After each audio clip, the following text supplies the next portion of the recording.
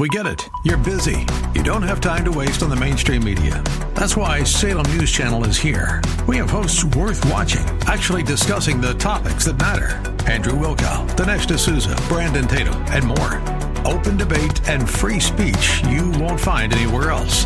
We're not like the other guys. We're Salem News Channel. Watch anytime on any screen for free 24/7 at snc.tv and on Local Now, Channel 525. So Jesus spat on the ground, he made clay of the spittle, and he applied the clay to the man's eyes, and he said, go and wash in the pool of Siloam. Now, Jesus had earlier used saliva in the healing of a deaf and mute man in Mark chapter 7 and a blind man in Mark chapter 8. But only here did he take that spittle and make it into clay. So questions arise, why clay, why spittle, why wash in Siloam? And we'll get the answers to those questions as we present another edition of Study Verse by Verse with Pastor Leighton Sheely from Church of the Highlands in San Bruno. Welcome to the broadcast. I'm Mike Trout. So glad you've joined us. Pastor Sheely is in the book of John, and we'll start in the 9th chapter today. If you've missed any of the previous broadcasts, you can listen to them and get caught up by going to the website studyversebyverse.com. That's studyversebyverse.com. We'll join Pastor Leighton in his teaching right after he has shared with the congregation the fact that spittle, saliva, in ancient times was considered to have healing properties. And then the fact that he turned it into clay might be an allusion to Genesis chapter 2, where God made man from the dust of the earth. And so what it shows is Jesus Christ is the creator, creating from the dust an eye to replace the eye that didn't work. And so it was showing Jesus Christ in his creative power. And the pool of Siloam has recently been rediscovered. It was made by Hezekiah in the Old Testament, 2 Kings, when he found out that the Assyrian army was coming to besiege Jerusalem. And the water supply for the city of Jerusalem was outside the city walls. And so it would be easy for an army to come and shut off the water supply to the city. And so what the king did is he created a tunnel through solid rock to the spring so that the spring could feed inside of the city. And that's what created the pool of Siloam. And the name of the pool of Siloam was Sent. And so what John is, the author, the apostle, is telling us here is the one sent from God. You remember that is a theme that he's been telling us about. Jesus says he is sent from God. The apostle's telling us that he was sent from God. The one who was sent from God sent the man to the pool named Sent so he could be healed. Now, oftentimes we think in terms of formulas. I remember somebody telling me this story, and I've never forgotten it, so it's an old story. But as the story goes, some people were following Jesus one day, and Jesus spoke to a person and healed them. And so the people went away and they started a church. And the church was named Speak and Be Healed. Some other people were following Jesus. Another day, Jesus used saliva as a medicine and spit, and the person was healed. And so those people went away and they started a church, and their church was Spit and Be Healed. And another group of people were following Jesus another day and saw Jesus take his spittle and make clay, mud, and put it in the eye. And so they went and started a church called Mud in the Eye Church. Now, originally, all of the churches were glorifying Jesus for doing the healing. But pretty soon the churches got into argument as to who had the right formula. And the focus got away from glorifying Jesus and his ability to heal. Instead, the churches were arguing, no, we're the ones who are right. We've got the right formula. You guys are wrong. And that's oftentimes what happens between churches. They're arguing about the minor things and not focusing on the major thing, which is to give glory to God. The fact of the matter is, Jesus wasn't formula-based. He handled different people in different situations in different ways. So the man did what Jesus said. He came back. He was obedient and he was healed. He was obedient, God blessed. When we are obedient, guess what happens? God blesses. The neighbors and those who had seen him before as a beggar were saying, "Is this not the man who used to sit and beg?" Some said, "It is he." Others said, "No, but he is like him. He looks like him." He kept saying, "I'm the man." So they said to him, "Then how were your eyes opened?" He answered, "The man called Jesus made mud, anointed my eyes, and said to me, 'Go to Siloam and wash.' So I went and washed and received my sight." They said to him, "Where is he?" He said, I don't know. So they were having this argument about, is this really the guy? No, it's just somebody who resembles him. And the guy finally steps up and says, no, I am the man. I really am. Which then begged the question, well, how did you get your eyesight? And he said, the man who is called Jesus made clay, and he tells the story. And then they want to meet Jesus. They say, where is he? He says, I don't know. I don't know. Now, I want you to notice something here. He speaks of Jesus as a man. A man. The man called Jesus. At this point, that's all the understanding that he has of who Jesus is. But as this chapter progresses, and as he deals with confrontation and questions, his knowledge and understanding of who Jesus is grows. And we're going to see a little bit of that, and we're going to see more of it next week, should the Lord tarry. So they brought to the Pharisees the man who had formerly been blind, and now it was the Sabbath day when Jesus made the mud and opened his eyes. So the Pharisees again asked him how he'd received his sight, and he said to them, he put mud on my eyes, and I washed, and I see. Some of the Pharisees said, this man is not from God, for he does not keep the Sabbath. But others said, well, how can a man who is a sinner do such signs? And there was division among them. And so the people that were questioning the man, the neighbors and so forth, said, we've got to get an answer to this unprecedented incident. Let's go to the religious leaders. They can explain this.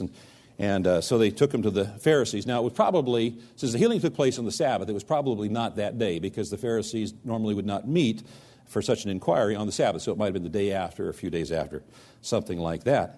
And so they asked him how he had received his sight, and he explained very succinctly what Jesus had done. And immediately and, expectedly, some of the Pharisees were saying, Jesus is not from God because he doesn't keep the Sabbath. And so they immediately closed their mind to any possibility or any further investigation because Jesus didn't meet their expectations. Now, Jesus did not break God's law regarding the Sabbath. He broke man's little laws regarding the Sabbath.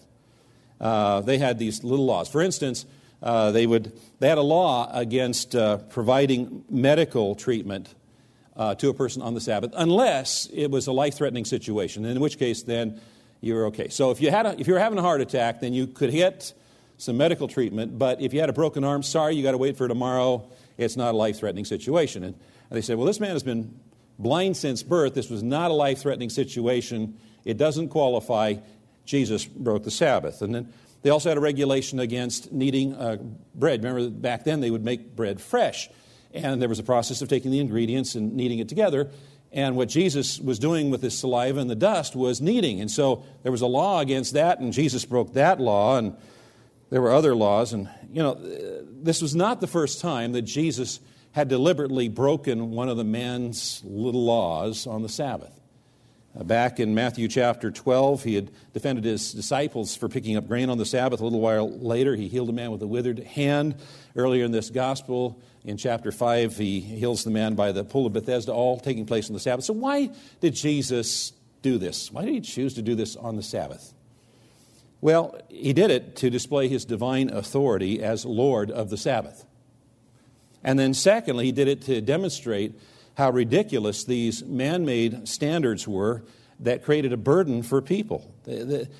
Instead of people looking forward to the Sabbath, a day when they could rest from their regular labors, a day when they could enjoy focusing on worshiping and appreciating and thanksgiving to God and enjoying that, they were always worried about breaking some little rule instead. It took their focus off of God. In Matthew 23:23, Jesus said, woe to you, scribes and Pharisees, hypocrite, for you tithe mint and dill and cumin and have neglected the weightier matters of the law, justice and mercy and faithfulness. These you ought to have done without neglecting the others. Now you notice here that Jesus did not chastise the scribes and Pharisees for tithing. He said, these you ought to have done. What he chastised them for is neglecting the weightier matters of the law, justice, mercy, and faithfulness. They had corrupted the Sabbath, turning it into a day, instead of glorifying God and enjoying God, it was self-absorbed. Am I keeping my little rules and restrictions? It's all about me, not about God. The man's statement divides the Pharisees. The legalistic are saying Jesus Christ can't be from God because he doesn't keep the Sabbath. And others are saying, well, wait a minute here. A sinful man cannot perform these kinds of signs. Notice it's plural. So they were taking into consideration the number of miracles that they were aware that Jesus performing, not just this particular one. And they were saying, how can a sinful man perform these kinds of miracles? So there was a group that was speaking in favor of Jesus, but it was probably a very small one, because after this verse, we don't hear from them again in the remainder of the chapter. And so they were intimidated into silence. So they said to the blind man, what do you say about him since he's opened your eyes? He said, he's a prophet. It's remarkable that the Pharisees, who were the religious leaders, would even ask this question of this person, because they, after all, were supposed to be the religious authorities. And the man speaks out very clearly, he is a prophet. Now I want you to notice something, and that is in verse 11, Jesus was described as a man. And now this man, after having this questioning and the confrontations and having to think about what took place, has come to realize that Jesus is more than just a mere man. He's a prophet. And then as the confrontation continues, he recognizes that Jesus was from God. In verse 33, he comes to believe in the Son of Man as Lord and declares him Lord in verse 38. So this is your take home for today. Through the events of this chapter and a series of events that were uncomfortable and confrontational, this man grew in his understanding and appreciation of who Jesus was. The point is that growth is a process, and all of us should be in the process of growth.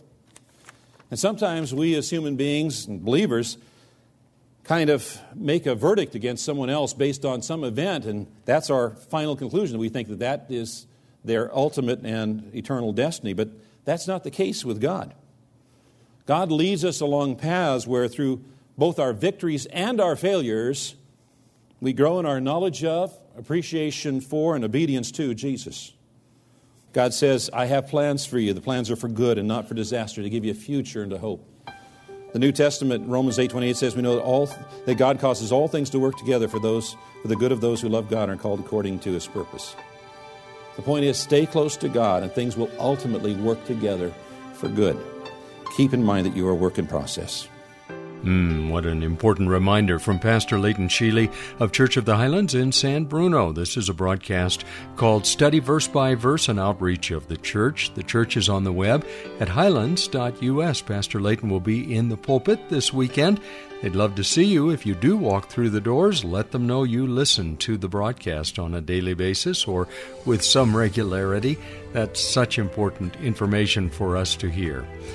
If you'd like more details about the church, they're on the web at highlands.us. That's highlands.us. I'm Mike Trout. I hope you have a great weekend and can be back on Monday. We'll begin a new series in the book of Colossians for several weeks. If you'd like to join with us as a financial partner, you can do that easily on our website for the ministry, studyversebyverse.com. That's studyversebyverse.com. We'll be back on Monday at this same time as Pastor Leighton opens the Word of God and we study verse by verse.